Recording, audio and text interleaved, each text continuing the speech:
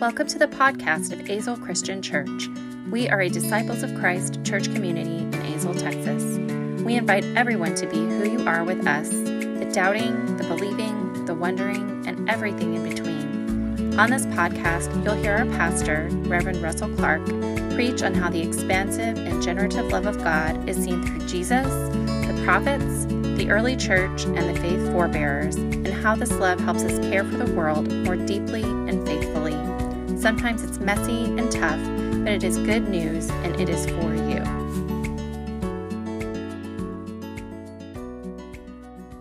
Many moons ago in the year 2010, BK, before kids, Shannon and I took my dad to Disney World. My dad was 69 years old at the time, and he was the biggest kid because he was so excited to sit in the back seat and watch Batman with his headphones while we were on our way to Disney World. He talked to everyone we met at Disney, and I would just roll my eyes at him.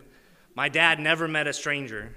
I think he was more excited to meet new people than to ride any of the rides. In fact, he didn't really seem to light up about the rides. We'd asked him what he thought about a roller coaster, and he said it was good, with no enthusiasm whatsoever. And Shannon and I began to wonder if he was still having a good time. But then his face truly lit up when I brought him an ice cream cone. It's still one of my favorite pictures of me and my dad when I brought him that ice cream cone. Later in the day, I went to get a drink and came back with some popcorn. And Shannon said, "Why did you get popcorn?" And I said, "Because my dad's favorite thing is popcorn." It's true that the way to a man's heart is through his stomach. And now Reagan's favorite thing is popcorn, just like her Pat. And I thought it was extremely funny to watch my 69-year-old dad waving to the Disney characters at the parade like a little kid. And after we watched the fireworks, my dad waved goodbye to the family that he had told his life story to while we were waiting for the fireworks.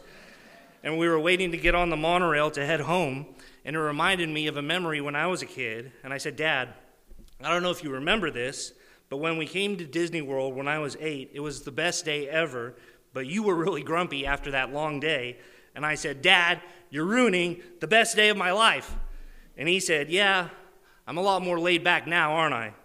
As he took another bite of popcorn. My dad didn't always have the freedom to act like a kid when he was working overtime to provide for me and my 3 sisters.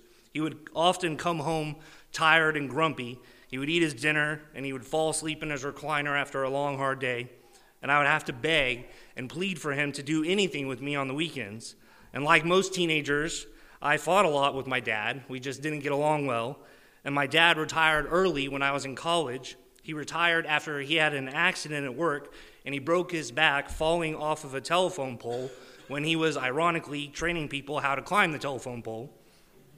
What changed our relationship was when I took my dad on youth mission trips 7 years in a row, and I never saw my dad cry throughout his life until those trips, when he would cry when I was sharing the message to a bunch of teenagers. And my dad and I understood each other a lot better after those trips.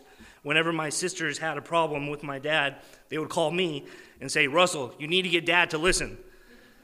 My dad went from the grumpy, overworked dad to the biggest kid at Disney World who loved to support my ministry. So now let's talk about another dad who deserves some respect. Let's talk about Jesus' earthly dad, Joseph. I feel like Joseph isn't talked about enough. Okay, I know what some of you are thinking. Mary is the one who gave birth to Jesus. She literally pushed the Son of God out of her body. But sure, let's talk about Joseph. But hear me out, because we don't sing "Joseph, did you know?" We sing "Mary, did you know?" And we don't say "Hail Josephs," we say "Hail Marys." So let's give my man Joseph some street cred, okay? So, Joseph was engaged to be married to Mary. When Joseph discovered that Mary was pregnant, the Message version of the book of Matthew says they had not enjoyed their wedding night. And the Message version of the Bible says this news left Joseph chagrined. This means he was embarrassed and humiliated. They weren't even married yet, and she's pregnant with someone else's baby. And Joseph didn't want to publicly disgrace Mary, but he planned to divorce her. Yet an angel spoke to Joseph in a dream, telling him that Mary was conceived by the Holy Spirit, and she was to give birth to a son and give him the name Jesus, because he will save his people from their sins. This fulfilled the prophecy of Isaiah that a virgin would conceive and give birth to a son named Emmanuel, meaning God with us. Joseph could have brushed off this dream and still have divorced Mary for being pregnant. But what Joseph did next, though, is he stayed with Mary. He took Mary home as his wife, but he did not consummate their marriage until Jesus was born. Joseph was a follower of the law, but what Joseph did was not following the law. He stayed with his girl, even though she had another baby daddy. And this wasn't the practice he was to live out based on his religion. Yet the birth of our Savior happens by Joseph not following the law, but his heart. Jesus later says himself, "I have not come to abolish the law, but to fulfill it." Jesus is showing us a more complete picture of who God is, and this picture starts with what Joseph did before Jesus was even born. You could say that Joseph shows Mary and Jesus the grace of God and how he was going to show this grace through Jesus. Joseph made this all possible by sticking around and being a husband to Mary and a father to Jesus. Joseph became Jesus' father. He raised the Son of God along with Mary. He is the father of Emmanuel. He is the father of the Son of God. He, in a way, is God's father. What does this say about God?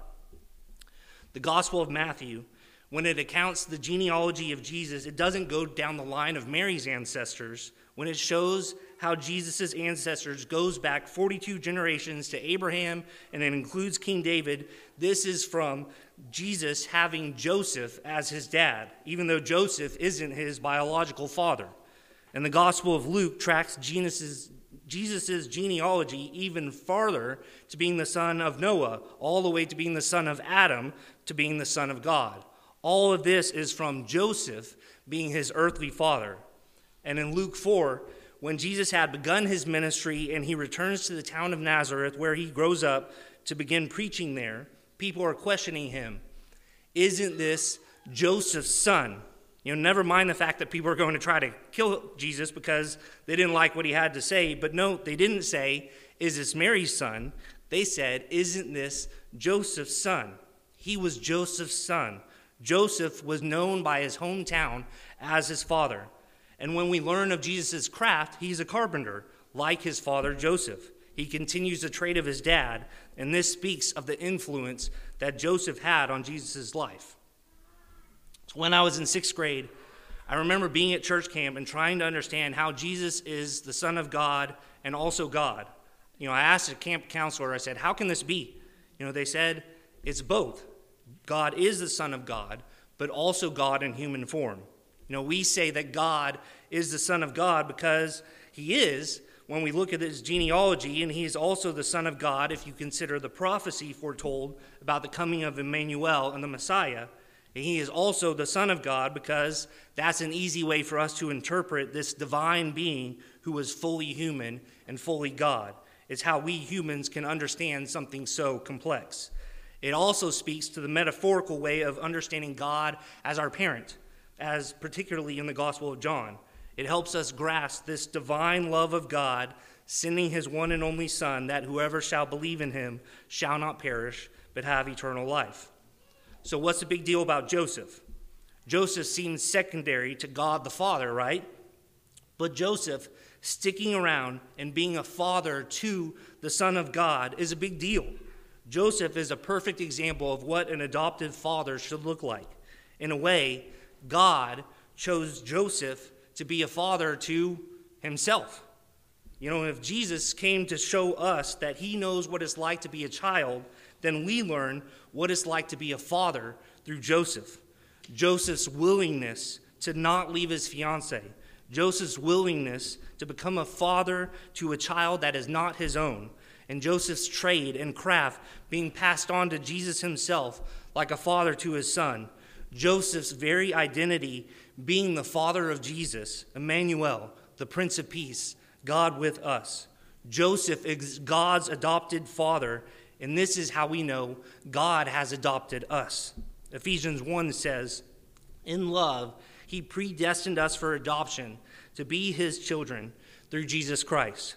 We know we are adopted by God to be God's children, to be deeply loved by God, because when God was on this earth, he showed us what a father looks like in Joseph, who loved a child who was not his own, who loved even when the law gave him reason to walk away, who loved a child into becoming the Savior of our sins, who loved the one who is love manifested for us. And if we are adopted by God to be God's children, then this is now a part of our genealogy too. We now have, as adopted sons and daughters of God, our ancestral grandfather is a man named Joseph. God's love letter to humanity, this Christ child who is God with us, was made possible by our ancestral grandfather Joseph. Joseph didn't know it, but the choice in love that he made would change the world and would one day transform us. So thanks, Grandpa Joseph, for sticking around. The Jewish religion talks a lot about shalom. Shalom is wholeness and completeness. It's finding peace. Shalom is seeing this bigger picture of who we are as God's adopted children and how we are deeply loved by God and can claim this story as our own. We are made complete. We find shalom by knowing that we are beloved children of God through this Prince of Peace. John 1:12-14 again. To all who received him, to those who believed in his name, he gave the right to become children of God, children born not of natural descent nor of human decision or a husband's will, but born of God. The Word became flesh and made his dwelling among us. We have seen his glory, the glory of the one and only Son who came from the Father, full of grace and truth. Pastor that I had great respect for, Reverend Jerry Chisholm, he passed away this year. Jerry was an awesome preacher, and he taught me a lot about preaching and storytelling. And Jerry was adopted, and he would tell us stories about being made fun of because he was adopted when he was a kid. What he was teased for being adopted, when he was teased for being adopted, he would say, "But you don't get it, do you?" He said, "See, your parents, they have to love you because they gave birth to you. They don't have a choice. They're stuck with you. But my parents, they choose to love me. Out of all the children they could have had, they picked me. So for those of you who may not have had the best dad or the best parents, who maybe didn't choose you like they should have, then this is your story now. We choose you as God the Father chooses you and calls you beloved. You are our brothers and sisters now, as God is now the parent that you've needed. As God claims you, as Joseph claimed Jesus, we adopt you as our family. Jesus says in Mark 9:37, "Whoever welcomes one of these little children in my name welcomes me, and whoever welcomes me does not welcome just me, but the one who sent me." When we choose to stick around like Joseph, we welcome the Christ child in our lives. When we welcome any of God's children, we welcome the Christ child in our lives. When we choose to love a child, we're welcoming the Christ child among us. When we allow ourselves, like my dad learned, to find our inner child and enjoy the ice cream and the popcorn and to never meet a stranger, we become a little more like the Christ child ourselves. We find shalom. We find a more complete picture of who God is and who we are as God's children, and how we can help others claim the story as God's beloved children themselves. When we love unconditionally and go against the broken laws that tell us not to show grace, and we do it anyway, and embrace the inner child within us all, we are loving with the kind of love that God, the great parent, is after. And it's the same kind of love that God has always had for every one of you. God chooses you to be his sons and daughters, just like Joseph did for Jesus. If you didn't know it before, this is your ancestral family line now. This love is your story. Shalom, Christ the peace. This wholeness and completeness is yours through Christ Jesus, the Son of God. Shalom is yours to receive and to share with the Christ child that you meet next. Amen.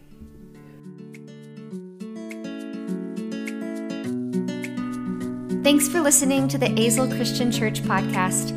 Azel Christian Church exists to proclaim the gospel of Jesus Christ through meaningful liturgy during worship, a public witness through outreach in the community, the nurturing of the spiritual life of every age group, and the witness of each member through discipleship, baptism, and the sharing of resources. To support this podcast and the ministries of Azel Christian Church, visit azelchristianchurch.org. Here you can contribute through giving online or find our Venmo information. If you're looking for a church or simply want to talk to one of our ministers, contact us through our website and we will be in touch. Talk to you soon.